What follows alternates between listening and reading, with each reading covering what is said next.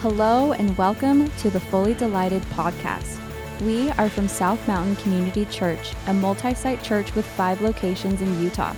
Each week, we will be hearing from our lead pastor, Paul Roby, and others as we explore what it means to be fully delighted in God and how we help as many people as possible experience this at SMCC. This is the Fully Delighted podcast. Hello and welcome to another episode of the Fully Delighted podcast. My name is Adam and I'm excited for you to be here with us today. We are in season 4 of our podcast and really excited for what we've got for you today. It's a really interesting topic. You're not going to want to miss it.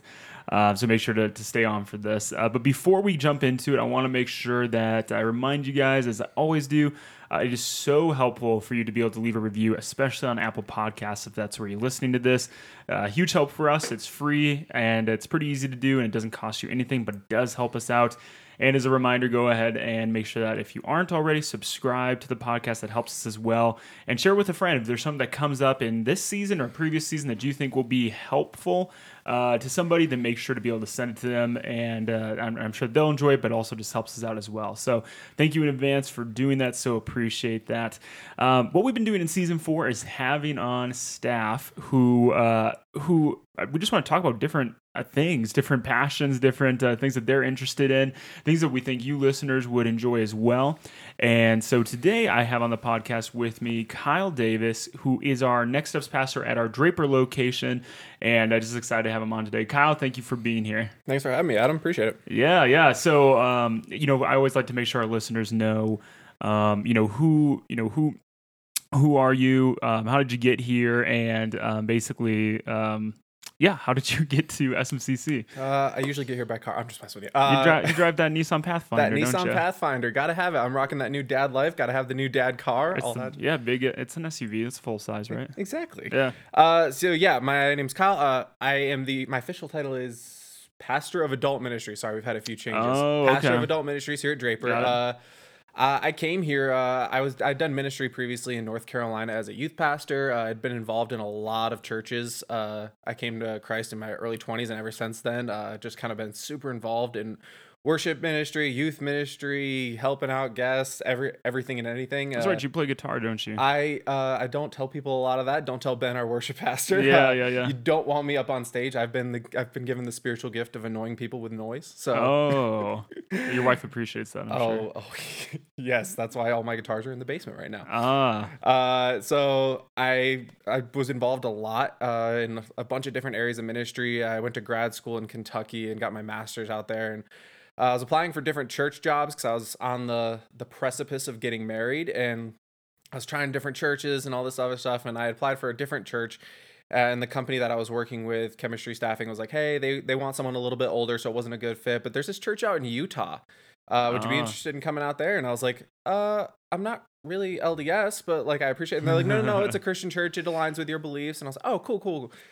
So me and my wife came out here, I think it's just about 2 years ago, and spent 3 days out here. Got to meet my boss, my campus pastor, Mike Bell, and hang out with a bunch of people from the Draper campus, and fell in love with the mission and vision and values of South Mountain about reaching people by almost whatever is necessary to just be desperate for Jesus and desperate for people to know him. And I love that. I see a lot of churches kind of get in their own way, and South Mountain does a really good job of staying out of their own way. Cool. Well, awesome. That's a great, little brief history. And I know that, you had been, even in your time at, or in school or before school, you had to some degree been involved with churches previously, multi-site churches, if I'm not mistaken. So got some background in that. Oh yeah, I was part of Southeast Christian Church, which is one of the largest churches in Kentucky. If you're listening to this and you're familiar with Kyle Idleman, he wrote a really famous book called Not a Fan a few years ago. Mm-hmm. That's his church. I was really involved in their men's ministry and in their guest experience. Love multi-site, love how it can make the gospel go further. Yeah, absolutely. Yeah, no, that's the thing that I like to say is I think we can do more together than we can apart. Mm-hmm. And so that's definitely a huge deal for me as well. Mm-hmm. Man, this whole past year, past 12 months, 13 months, 14 months, whatever, have been so crazy in terms of everything that's happening with the pandemic, which thankfully it's on the mend. Like, praise God. Yeah. Everything's going down across the board. It's amazing. Yeah. And just things, more and more just getting back to normal life and things like that. But, I think back, I was thinking about this yesterday, just thinking about 1 year ago where we were at with SMCC. We were doing budget season. That's what we're in right now as well. But, and at that time, doing budget season just as a pandemic has really started, and really just nobody knew what was going to happen. So anyways, I just recall back to that and everybody having to shift, right? Really nobody could do these mass gatherings anymore of large groups of people, which is kind of, a piece of what church is, right? It doesn't have to be like huge groups of people, but groups of people. We were, most of our locations were not meeting in person for, it was about 4 months, if I recall. Yeah, just about. Yeah, because we didn't really start back, trying meeting back together, and even then not even sure what that would look like until I believe that was, July of 2020. Yeah. So, the spring and part of the summer, just not meeting together people. And so this is a whole new world. Online church, not really meeting. Small groups were asking, should we meet? Should we not meet? What should we do? This was just something so crazy different for not only for really everybody, but I think especially for Christ followers and people involved in the church. This was a totally new thing, especially for Western American church. And so it's so interesting. We've kind of opened up this Pandora's box now of, okay, people for a year in some places were just not meeting or doing things online. And so I think for a lot of church leaders and a lot of people, from all across the board are trying to think, is this the new thing? Is this the thing that we do temporarily? Is this going to recondition people as to how to do church and to live and to work? And so what does that mean for Christ followers? What does that mean for the church? And that's kind of the topic that we want to talk about, not necessarily that in particular, but how do people function? How do they learn? How do they grow? And what have we learned from this last year? And what does that mean? So I know that you had brought up this topic, and I thought this is an excellent topic. This is so much in here. So I mean, give me a little bit of that. I mean, what have you been finding? What have you learned from either doing some research or from the people that you know at the Draper campus or other locations? I mean, what has been happening, or what have we been learning through this season? Last year or whenever COVID hit, it was kind of a new thing for American church culture because there had been diseases and plague, Spanish flu, all kinds of other stuff. But this is the first time, to my knowledge, I did a huge deep dive into church history at the time of the pandemic. And this is the first time churches, one, either gave medical society some credence, because before it was like, no, just keep praying and the plague will go away, whether it was the Black Plague or Spanish influenza or whatever. Or they lived in complete and total fear and they didn't go anywhere. So it was kind of this is the first time pastors actually had to deal with medical evidence and handle it well, because our society is probably one of the most educated societies that has ever existed, ever. Well, let me jump into that. Not only have we, more educated than ever and information is more available than ever, but at the same time, technology obviously is more advanced than it ever has been. So even let's go back to the Spanish flu in 1918, I think, they didn't have a Zoom or online option. So that's a huge difference too. Yeah, they didn't have the opportunity to still, quote unquote, do church when they were, there was a risk of you and your family dying. So our entire culture was like, hey, let's handle this medical evidence well. When coronavirus was first going around, COVID-19, we were kind of unsure of what it was really going to do in the first couple of months. So we're like, all right, let's be safe. Let's care for our people, especially those who are at risk, whether they have health concerns or due to age. So let's go online. We have this opportunity. Let's use it. So church went online. Small groups went to Zoom. Staff meetings started doing FaceTime. It was everything was done via phone or computer or laptop or tablet, whatever you got. Even churches that I had known previously that were small little country churches, maybe 150 people max on a Sunday. They were now streaming Facebook Live all their services, which is probably one of the first times that has happened across the board in church culture, especially in America, where we were so heavily dependent on Sunday attendance. Yeah. And really the church model, especially in America, and this is just part of what it is. I mean, a lot of it is Sunday focused. Yeah. We could call it event focused to a degree. It's saying, hey, this is what's happening. This is church on Sundays. A big part of it is meeting back together. So yeah, absolutely. So I think there's still value in that. And part of what I want to talk about today is that although that has been super helpful, Zoom meetings, Facebook Live, streaming things, being able to meet across miles and miles, or during the pandemic or through whatever circumstance, the research is kind of showing that the digital age is not going to replace the analog life that Christian culture has cultivated over the last couple thousand years. Interesting. So wow. I'm a big tech guy, and I think you are too. Absolutely. I've got like 4 work laptops that do a bunch of different things and iPads and stuff like that I use, and they're all incredibly useful for my job.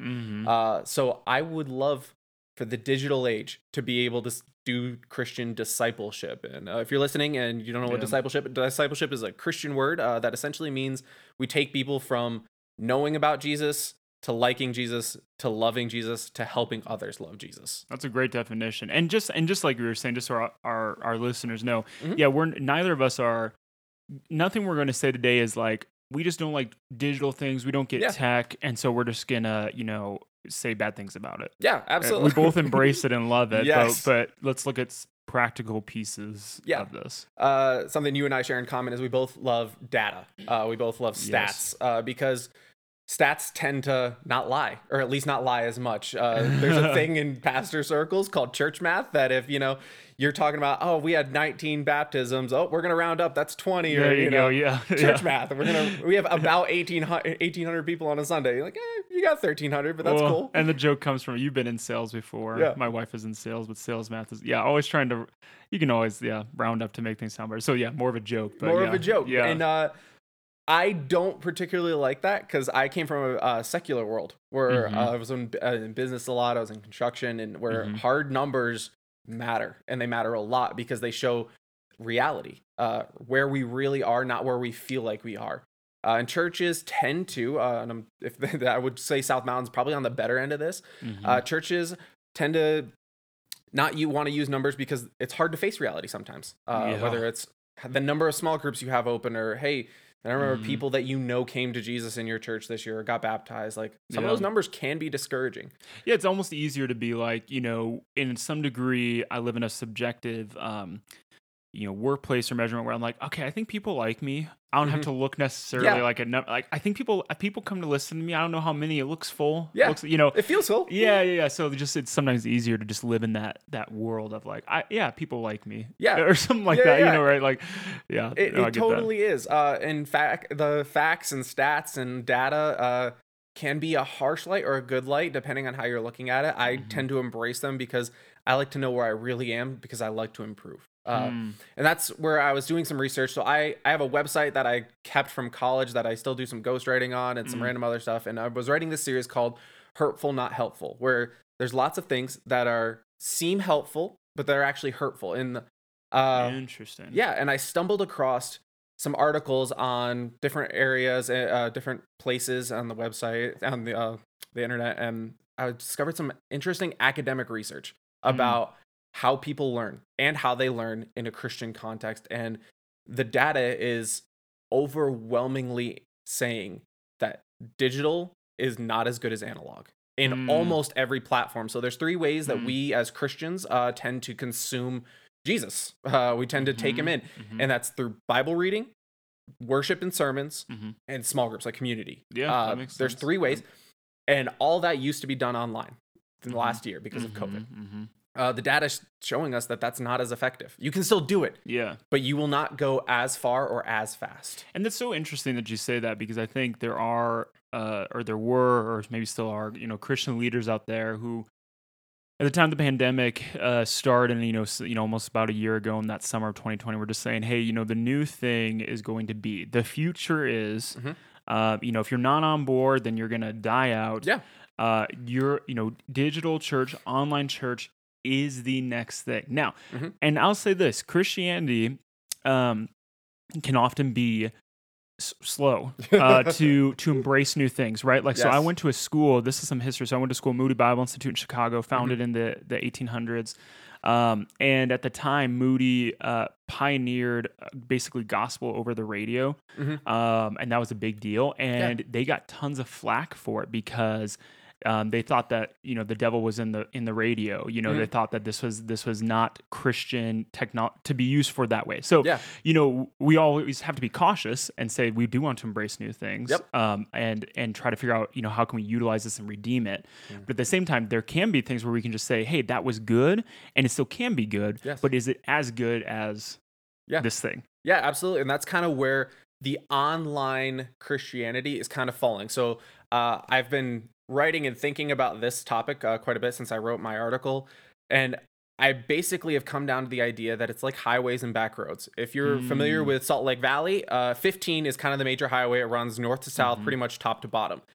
If you're a new person to Utah, you just moved here, we have a ton of transplants coming in. 15 is super good to get around because it's like, hey, I'm going to get on, and then 20 minutes later on this exit, I'm going to get off, and that's where I need to be. However, it's probably not the most effective way to get around all the time. So I live in Lehigh, which is, if you're not familiar with Salt Lake Valley, it's about like 15 minutes south of our Draper campus. I live there, and I could take 15. It would take me 25 minutes to get to church. But because I know back roads, because there's some sideways roads that have lights and they're not as quote unquote fast, I actually get here faster. I get here in about 10 minutes. Yeah, so sometimes I-15 too can be really traffic heavy, depending on the time. So the online world is kind of like highways. You're going to get a lot of things and know a lot of things and see a lot of things, but it probably isn't the most effective for what we would call discipleship, the deep Christianity, the things that people were like, hey, I want to know more. I want to love God better. I want to love others better.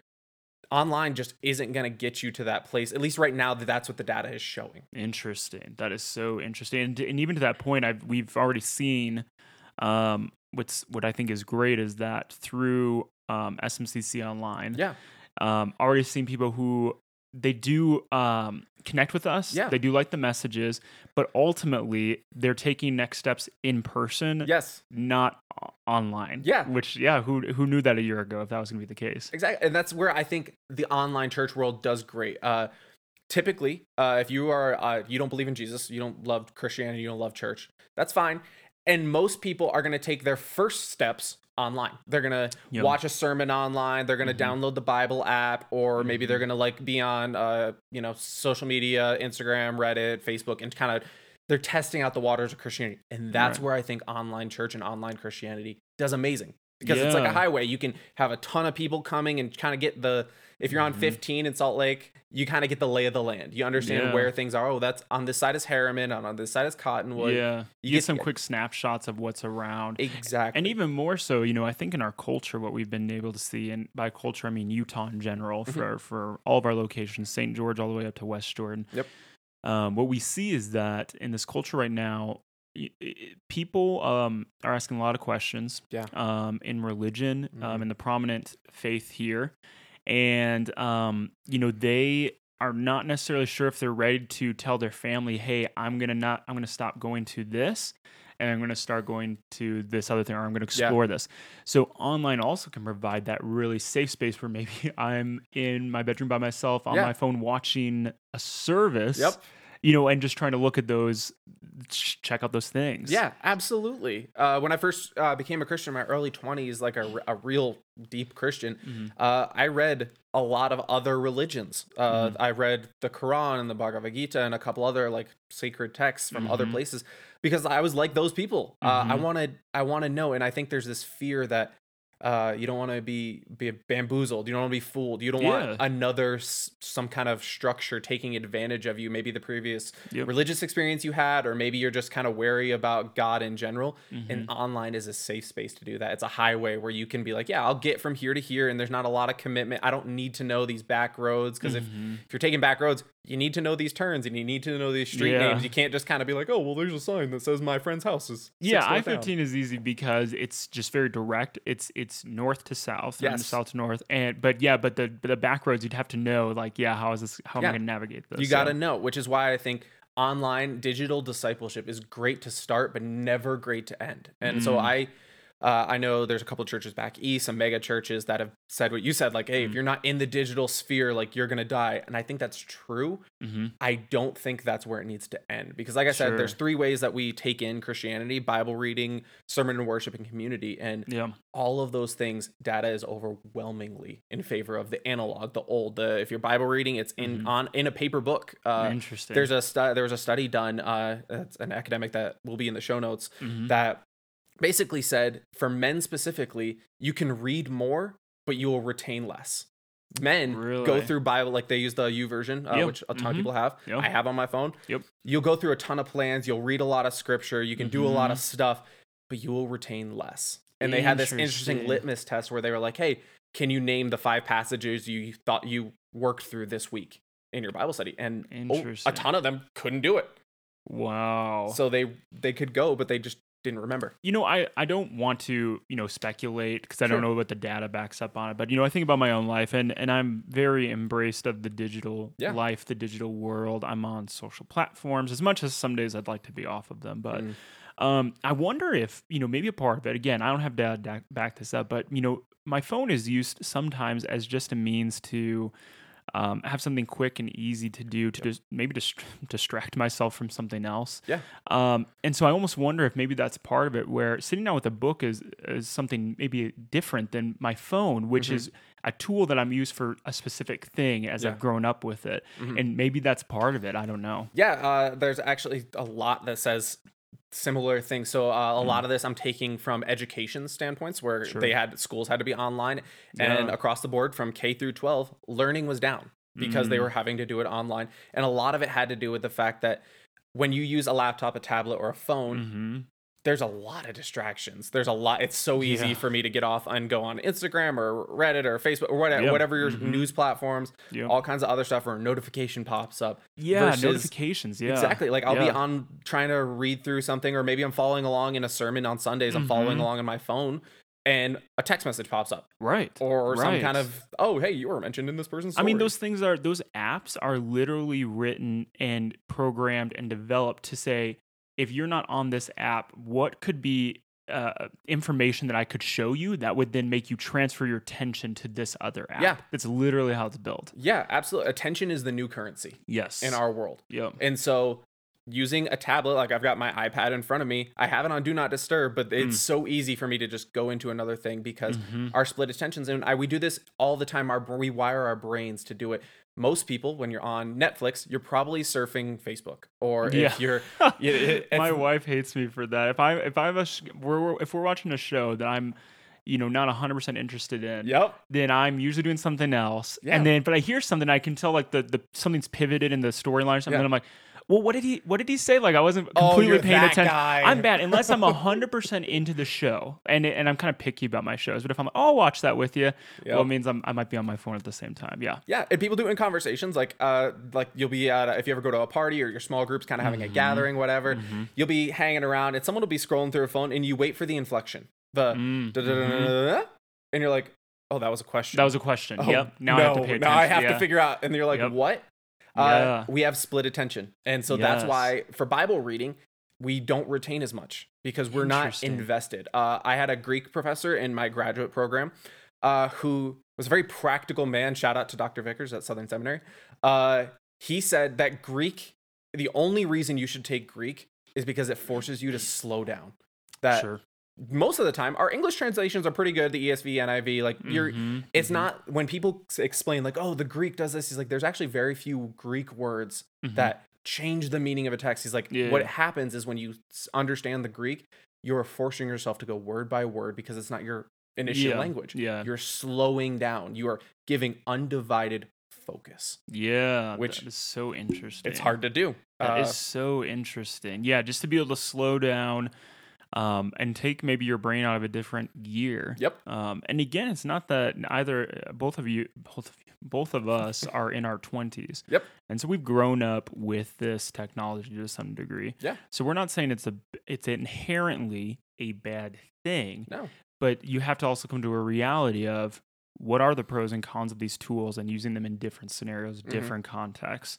And if you get easily distracted, maybe your YouVersion Bible app is not the best method. Yeah. For you to read the Bible. No. Typically what I tell, if you're a new Christian who comes to me and kind of they're like, hey, I want to know how to do this, the Christian thing, the Jesus thing, I will tell you to download the app because it's easy to have. If you're, they have lots of devotional things on there, things that are encouraging, but it's just not going to bring you deep. It's going to get you in the ocean, but it's not going to get you like where a submarine is going to bring you, which is where you need like, hey, you need to sit down with a pen and a journal or whatever it is, however you take in information. Some of those other tools. Yes, you need to do that and set aside time. Yeah. Which is hard, especially in our culture. Like you said, we're in our 20s. We, then when I was doing research on this for this podcast and for some other stuff I'm working on, from 20 to 40, if you're 20 years old to 40 years old, you you're the hybrid generation where you probably grew up semi-analog, maybe you had a landline or you remember the dial-up internet with the noise. I remember that. But as an adult, you function in a digital world. Most of my job, even as a pastor, is done online. It's done via the phone, text messages, calls, all that stuff. So we kind of work in this function, but more and more it's becoming digital and people are retaining less. Kids' test scores are increasingly scoring lower on reading comprehension because they're reading online, which is unfortunate because that is required to go deep, to have a deep understanding. I think I forgot who said this, but essentially like if you can explain it well, you know it well. Yeah. If you can teach it. Yeah. Or if you can teach it to a younger person. Yeah. That's even a better thing. Yeah. Explain like I'm 5. Yeah. Explain it to me like I'm 5. If I can explain a complex thing to somebody who's younger, I know it pretty well. Yeah. Which it's such a bummer that it's all going online. Again, like you said, I love digital stuff and I love to have access to thousands of commentaries. If I want to know what Charles Spurgeon said about Philemon 1, I can look it up, which is great. But it just doesn't get you deep in that area. And increasingly what I'm seeing in young adults, even people our age who are in their like late 20s, early 30s, I hear this phrase that says, I can do church on my own, or I can do church online. It is so prevalent right now. I can do church online, which if you're listening, I'm telling you, you can't. There's some biblical arguments to back up, which there's an article that I won't go into because it's about 20 pages long. It's super academic and it'll be in the show notes, but like basically there's a biblical argument on why church should be in person. But also, people are under the assumption that when they say I can do church online or I can do church on my own, they're saying I can listen to worship music and I can hear good teaching online. Right. Generally, that's what they're saying. Yeah. Yeah, which is totally true. You can 100% download, your favorite pastor. You can have their sermons or 1,000. You can have a stable. I could have the most robust, amazing teaching team in the world all on my phone. Yep. Which is totally true. Unfortunately, that is not what pastoring is. What the research is showing is that people who say I can do church on my own or who listen to a ton of podcasts and sermons and they don't really attend an in-person church, they're listening to an echo chamber of I only listen to pastors who preach the way I like, what I like, and I never listen to anything that challenges my view. Wow. Now that is super interesting. Yeah, because when you're online, if there's a sermon that comes up and you say either I don't like the content, I don't like the subject, I don't agree with the stance. Well, it just takes a click to say, well, I'm gonna opt out of this and go, okay, so now where's that other guy? Oh, he's teaching on something that I want to hear. Yeah. So that echo chamber idea is super interesting. Yeah. Wow, that was very interesting. I mean, you and I have been to probably a couple thousand church services between the two of us. Sure. How many of those church services, if you had the opportunity, would you have walked out or like been like, yeah, I'm not really. If you have the opportunity to swipe left on them, in the first 10 minutes, you would have swiped left.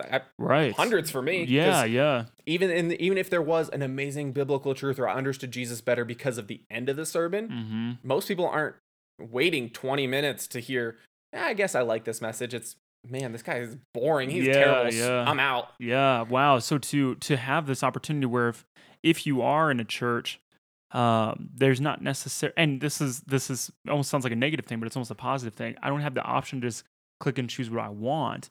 Yeah. But to be, I guess I'm getting too deep into it, but to be in a church where I say, I'm going to be involved in this church to a degree, to a certain extent, I'm going to submit to the leadership there. And if they think that this is important, I guess I gotta listen just to at least hear it. Yeah. To at least hear what they have to say on this. I tell everyone who's like, man, we if you're not familiar with South Mountain Community Church, we have a teaching team. Eric, Adam, Pastor Paul, a couple other people rotate through. Yeah. And a lot of people prefer one of you guys to the other. And I like Eric or I like Paul, and that's fine. It's a stylistic choice. And people often ask like, hey, I'd like to get the teaching schedule so I know when to show up because my favorite preacher is going to be there. But the problem is that your pastor, your preacher, the guy who's teaching you, he's not there because he wants you to like his style. He's there to present to you, hopefully, an audio version of the Bible, an audio version of, hey, this is what the Bible says. Here's how it applies to your life.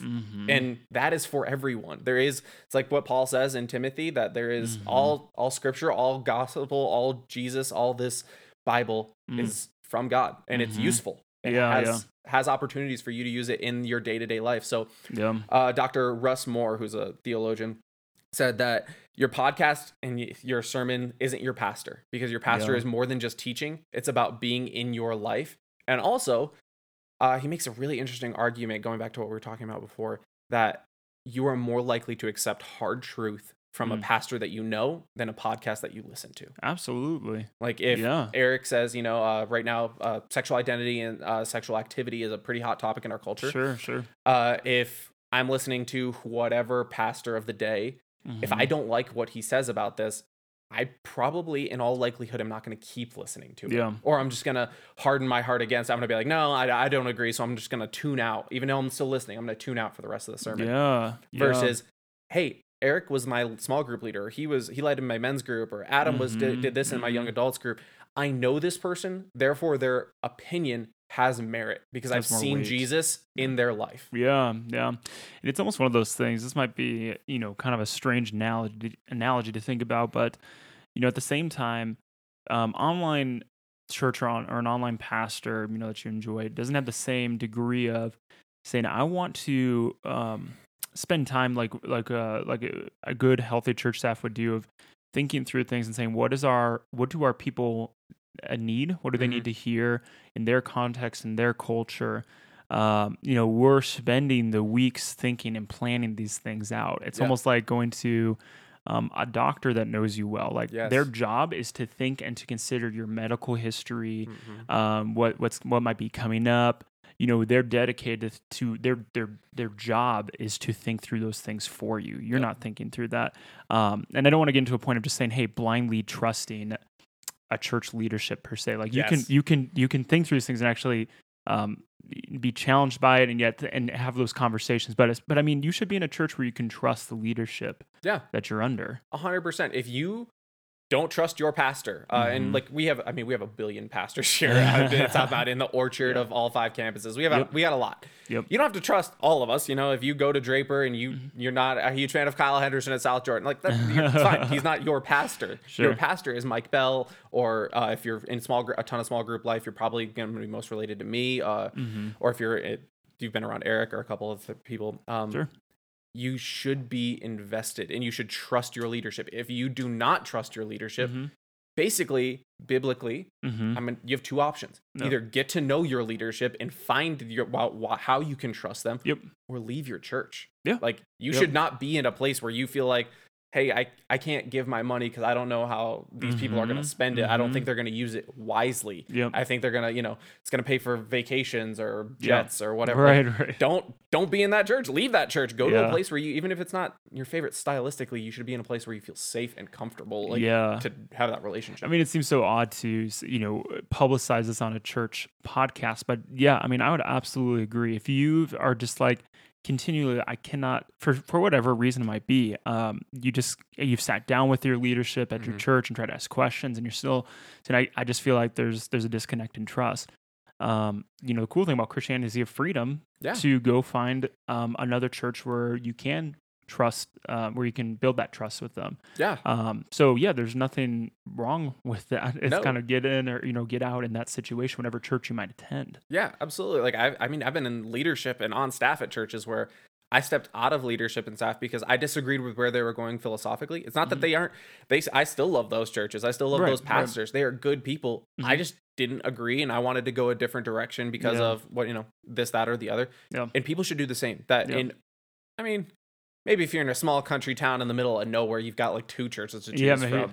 But like on average, there's probably about 5 good Bible-believing, gospel-preaching churches in your area. You know, you might have to drive 30 minutes, so you know, you might have to huck it a little bit, but you're gonna be okay. Yeah, there's gonna be a place where you can be in person, present, and involved. Yeah, and I think, you know, then there's that caution too of don't, you know, say, hey, this is not the right church or the right spot for me, and then disconnect and then never plug back in somewhere. That happens all the time where, from what I've seen, so I feel like I'm just not connected or I can't, whatever it might be. Yep.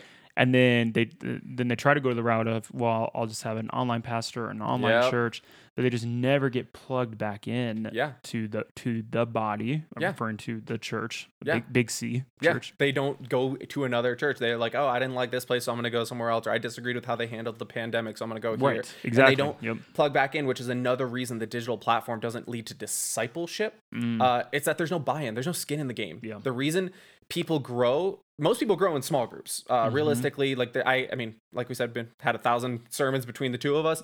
I bet you between the two of us, maybe we could get 10 to 20 sermons that we could be like, oh yeah, he preached this off of this text. Sure. Like, you don't remember a lot of it, but you do grow in small groups. And the reason you grow is that it costs you something. It costs you time. It costs you relational equity to be, hey, this person's going through something and I'm going to sacrifice my time. I'm going to be more like Jesus because of this person. And online, you don't have to be more like Jesus because it's all about a receptive consumer culture of he's going to preach to me. I'm going to say what I want to say on social media and not have that dialogue back. Or if it is a dialogue, it's an argument. I'm not actually trying to build a relationship. I'm trying to win an argument. Yeah, people can forget easily that church is it is a two-way street, more so than consuming, you know, something. With my Netflix account, it is consuming. Yes. I pay them and I get content and I have no obligation back to Netflix besides just what I'm paying for that service. But yeah, church is not that relationship at all. Yeah, church is inherently, and that's part of that long article that talks about why church is in person. Church is inherently an in-person dialogue. It's a two-way street, not a highway where you're going one way, getting what you want.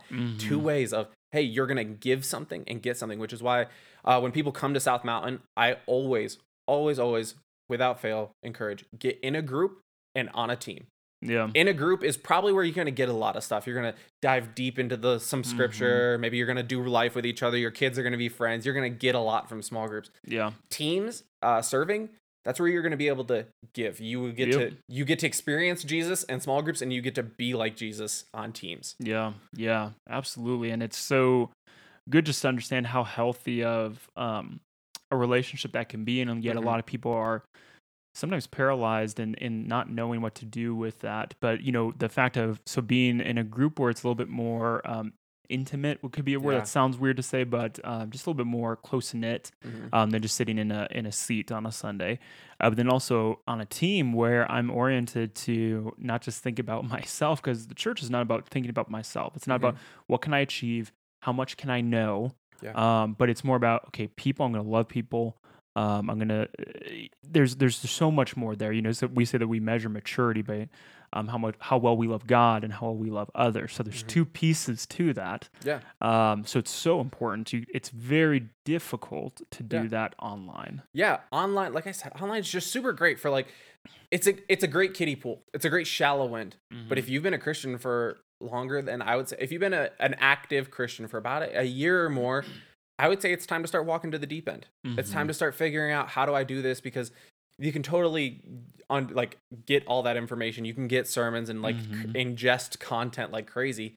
But at some point, you have to love God and love others. And loving others is not something you can do by yourself. Yes. You have to do other things. Yeah. And that's why the digital platforms just aren't super great for that, because there's not, right now, currently, it's not super great. I'm hoping in the future, you know, maybe with the induction in high-tech VR, things will get better for attending in church. I know there's a church in California where they do 100% virtual routing. It's for like disabled people or people who can't attend in person. So you put on these, like the Oculus or whatever VR helmet you have, and they stream you into a building and you can see other people who are with you. And like, okay, that's a great opportunity. It's just not like the whole church world isn't there yet. Yeah. Maybe it'll get better in the future, but right now it's not. And a lot of this, like I said, I'm drawing a lot from education and the studies that have been done, because we're kind of just now, because the digital age essentially started like in like the early 90s.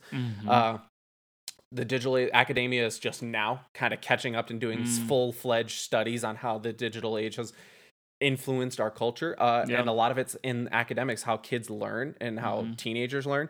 Most people are familiar with the styles of learning. There's visual, auditory, or like kinetic. So visual, you see it. Auditory, you listen to it. Kinetic, you work with it. Most people, by and large, they are without fail auditory and or kinetic. Okay. Very, very few people are I'm sorry, I said auditory. They are visual / kinetic. Like you have visual to see, and kinetic. you have to see a picture. You have to work with it a little bit. Yeah. Auditory, not so much. It's about 20 to 30%, depending on where you are in the world. Okay. So if you have 10 listeners to this, 2 of you are like me. I'm an auditory learner. I can listen to things, and that's how I learn. I'm not super great with visual. Like pictures don't really do it for me. Gotcha. People don't take in information by reading. It's just a fact of the matter, especially via digital. We don't just take sermon content, small group content, even reading your Bible. You just don't learn that way. People don't learn that way. They need to work with it. They need to see it. They need to do things with it. It needs to be much more tangible. Interesting. Yeah, Pastor Paul and I have this inside thing that him and I both do, that we're both avid readers, even though reading's a little bit harder for me than it is for him. It's easy for us to remember where a quote is in a book, because you're like, oh yeah, I saw it on the top left side of the page. Sure, yeah. That doesn't exist in the digital world. Yeah, it's much more difficult. It's more abstract. Yeah, there's infinite scrolls, so you're kind of like, I think it was somewhere halfway down this web page, but not quite sure. Small group content, you're like, I think it was on this Instagram account. I saw this. There's just not a lot of work, so there's not a lot of remembering. The retention rate is just wicked low. Yeah. Or even just the way, when you think about how apps are built, you were talking about infinite scrolling, but apps have gone to, I was talking to a guy who is in UX and UI design, and the rubber banding refresh is something that's a little bit new, and that whole thing is it's not even meant for you. I think when I'm on some social media, I saw something that I did like, and I want to go back to that, but maybe I accidentally did that reload animation, and now it's gone. It's trying to constantly give me something new. Constantly something new. It's just a different way of interacting with information. Again, it's not inherently bad, but we have to understand the pieces of it and how we as humans work differently with that. Yeah, that's when I was writing the article, the title was where I was really hung up on hurtful, not helpful. Because people assume that, I have my Bible all the time. I listen to worship music all the time. I have social media where I talk to people about Jesus all the time. They assume that's helpful always. Sure. But it's not. It's helpful at a certain point. It's helpful at that first kind of, you're figuring out Jesus that first year, maybe a couple of years, depending on your religious background. But if you're trying to go deep, you're trying to figure out how to walk and talk and be like Jesus, it's just not the place where you're going to end. It just isn't. At least that's what the data is showing us right now. It's hurtful because people assume, and it's just not. Right. They assume that this tool, these are great tools. Yes. Is the end means of this relationship with God, relationship with others, but yet not stopping to recognize, are there other pieces? Can this be a good tool alongside something else? Yeah. And that's probably where, we're landing is, it's good for some things, it's not good for everything. So how do we supplement the other pieces that's not good for? Yes. Like, I know people who listen to this podcast, I've listened to it on the road. We're traveling. Yes. Online church is amazing. If you're a traveling salesman or you travel out where you can't be in person, it is a great tool to add, to be like, hey, I don't want to miss. But if you're not, realistically, if you're not listening to your local church, then really you're not listening to church. You're listening to some guy give a message, which is great, but you should be involved in your community. Yeah, and I think this is great for, I'm just thinking about something that I think is good for, if you've grown up and only known church in Western societies in America, it's important to understand, and I know this, kind of secondhand from my wife. She did an internship in China. Ooh. And so working with missionaries there, and even coincidentally, she can't even, they don't say that much because that's illegal to proselytize there. And so even when she went there, got connected with different people, and got to go to house churches, and to realize that these Christ followers, this was not that long ago, this was in 2014 that she went there, have the option of, if they use a VPN or something to get to that information, could listen to sermons or things like that, or online church. But yet, there are underground churches. There are churches that meet at night in the cover of darkness with the blinds closed, because that relationship with people, that community, that meeting together is so important to them, even though it's illegal and they could go to jail for that. So, if we think, it's just, this is inherent to people. Yes. Yeah. So, people, I like to tell people, like, if you think you can do Jesus and Christianity on your own, you're mistaken, because people have been doing Christianity for, Jesus 2,000 years. They've had Bibles for hundreds of years now. They've had the ability to isolate themselves. They could have and might have tried to do Jesus on their own, to do Christianity as a solo project. And guess what? 2,000 years, we're still meeting in buildings, meeting with other believers, everywhere from 20,000 to 200 to 20, we are still meeting in person. And it's because there is a desperate need to be with each other, to experience God together. Like, as a collective, we are going to learn about God's truth by reading his word and hearing it applied to our lives and things like that. We're desperate for in person. And I like, if you like music, have you ever been to a concert, Adam? Oh yeah. What was your first concert? My first one, when I was young, I went to these Christian music festivals. So you'd stay a couple days and go to different venues. Okay. Can you give me a band that you listen to? Oh boy, yeah. There's I remember at that a long time ago. I believe I saw Stephen Chris Chapman. There's this band that was trying to be. Anyway, it was called Jump 5. I remember seeing them because I was a kid and thought they were cool. I could list off a bunch of these niche bands that were there. Sure. Yeah. So Stephen Curtis Chapman.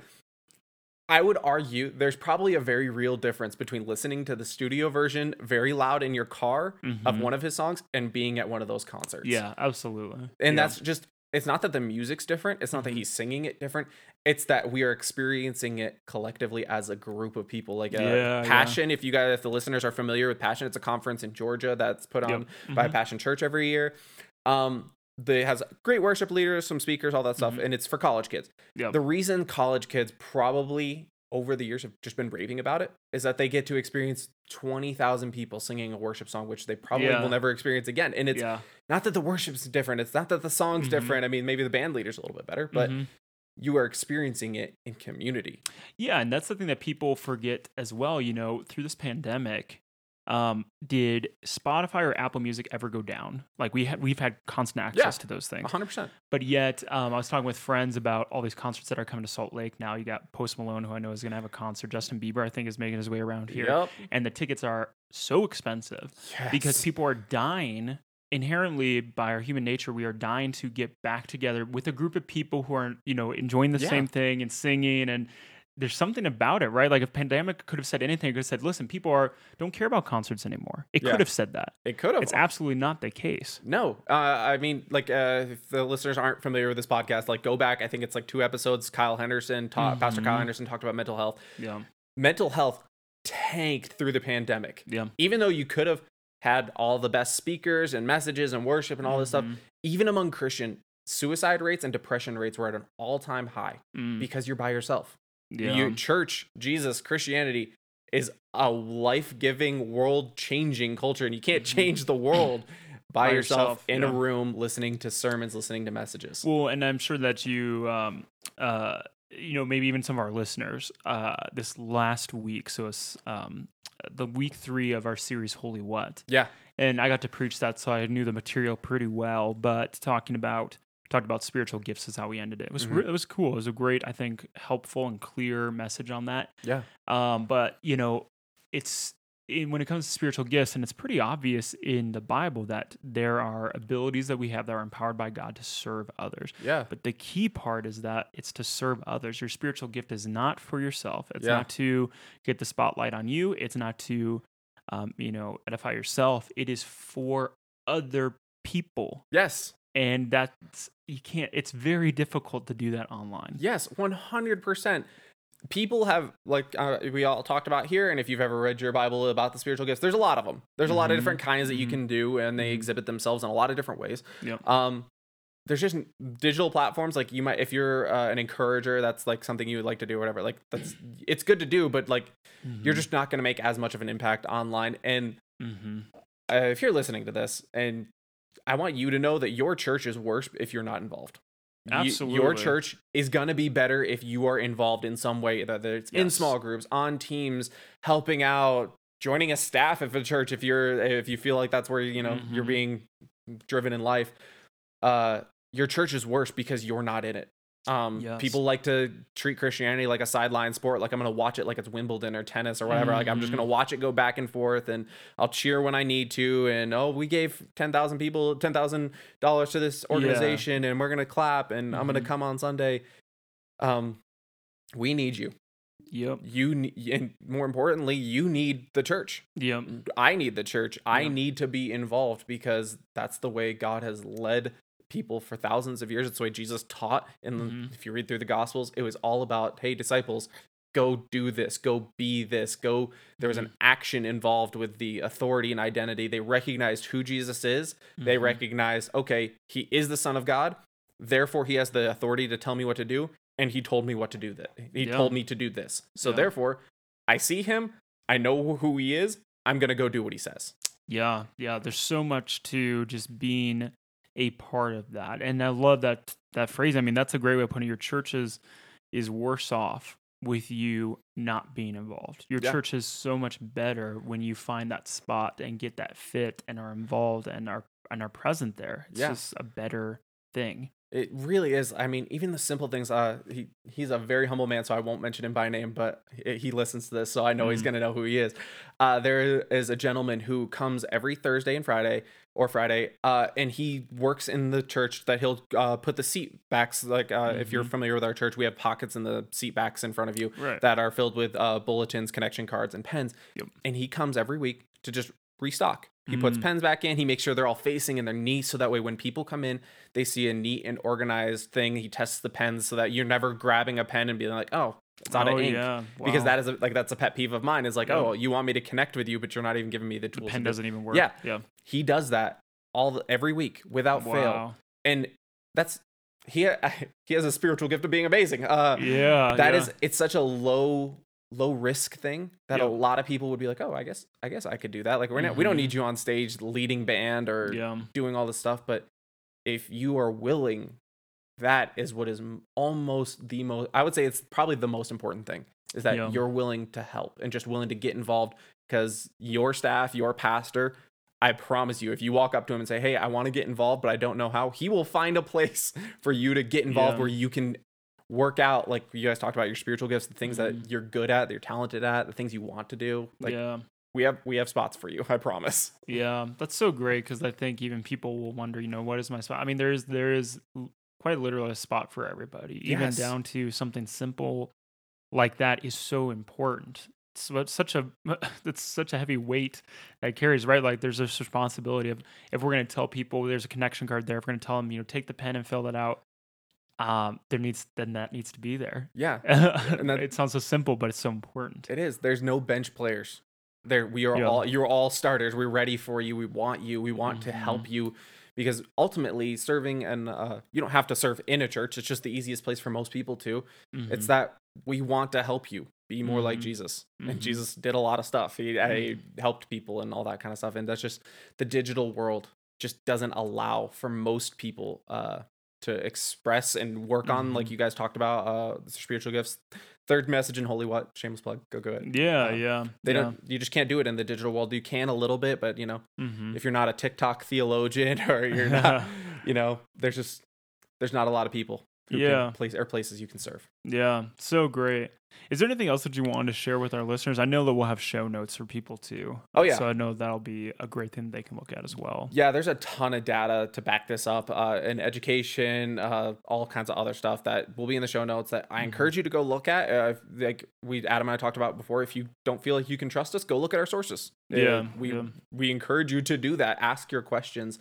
And I would encourage you, if you have been focusing mostly on the digital world right now, to try a little bit of the analog. Try, instead of reading through your Bible plan on the YouVersion app, take the plan, use the scripture and the devotional, and go do it in person. Like, go grab your physical Bible. If you don't have a physical Bible, message your pastor. I promise you they will give you one no matter where you are in the world. Yeah. Try it online. Try it, just flip open. Hey, I'm going to work through Acts 1 today because that's the devotional. Read it in person, slow down, and just try it out. Test it out, because the data, it's not wrong. And that might not be the same forever, but right now it is telling you, listen to your pastor in person, listen to them regularly, come more than twice a month, read your Bible in analog, a paperback version, and be in community. Because right now your digital version of it is not enough to suffice to get you to that deep water of Christianity where Jesus wants you to go. To grow and to not only to understand more, but to grow in love of God, and to grow in love of others, and to continue to grow in that gospel motivation. Because we know that, and I think our listeners have heard that before too at SMCC, because it's not a shame-based thing. It's not this, you should do it because you have to get better, but to grow in love of who God is, there might be better tools to do that. To be fully devoted and fully delighted. Like, in your digital world, you are leaving if you're in sales or you're familiar with Dave Ramsey, like, you're leaving money on the table. You are leaving some of Jesus on the table because you're not doing it to the best of your, like, where you learn, where the way you like to take in information. You're not doing that to the best of your ability right now. And I would hate for people to miss out on some of that stuff or feel like maybe their relationship with Jesus is lacking because they just didn't have the tools. Yeah, and I think that's the big takeaway for me and hopefully our listeners is all these tools are really great. All these tools have a place. None of these tools are inherently bad, but it's helpful to recognize reality and to be able to go, what are these tools best used for and when? And in what situations? And so, can your phone replace the church? No. Can it be great when you're on a road trip, on a trip, when you're flying, when any of those things. When I'm driving to work, I absolutely listen to podcasts as I'm driving because I can't read while I'm driving. But is it helpful to stop? And as much as I love technology, and as much as I love my iPad, still on a Saturday morning when I'm thinking, okay, I want to take some time and set it aside to read the Bible. I have my little physical journal to take notes in and my physical Bible to sit down with. Boy, that's a good time there. So figuring out those things and weighing them, and right tool, right time. Yep, absolutely. Well, Kyle, I super appreciate your time on this podcast. Super appreciate the resources that you've sourced for us. That'll be in the show notes. I think this is a great conversation. I think it's appropriate timing for our listeners for this. Thanks for having me. I appreciate it. Absolutely. Well, listeners, thank you again for being with us today. If so enjoyed our time together, and a reminder to leave a review, especially on Apple Podcasts, share with a friend, and make sure that you are subscribed. We love having you here, and we're going to continue on in season 4. We've got some more guests coming up that I think you're really going to enjoy, really appreciate. So stay tuned, and I will see you next time. Take care. Thanks again for joining us for the Fully Delighted podcast. If you enjoyed what you heard today, please subscribe, give us a rating, or share with a friend. For more information about SMCC, please visit our website at smccutah.org. Thanks again for trusting us with your time, and we hope to have you back again soon.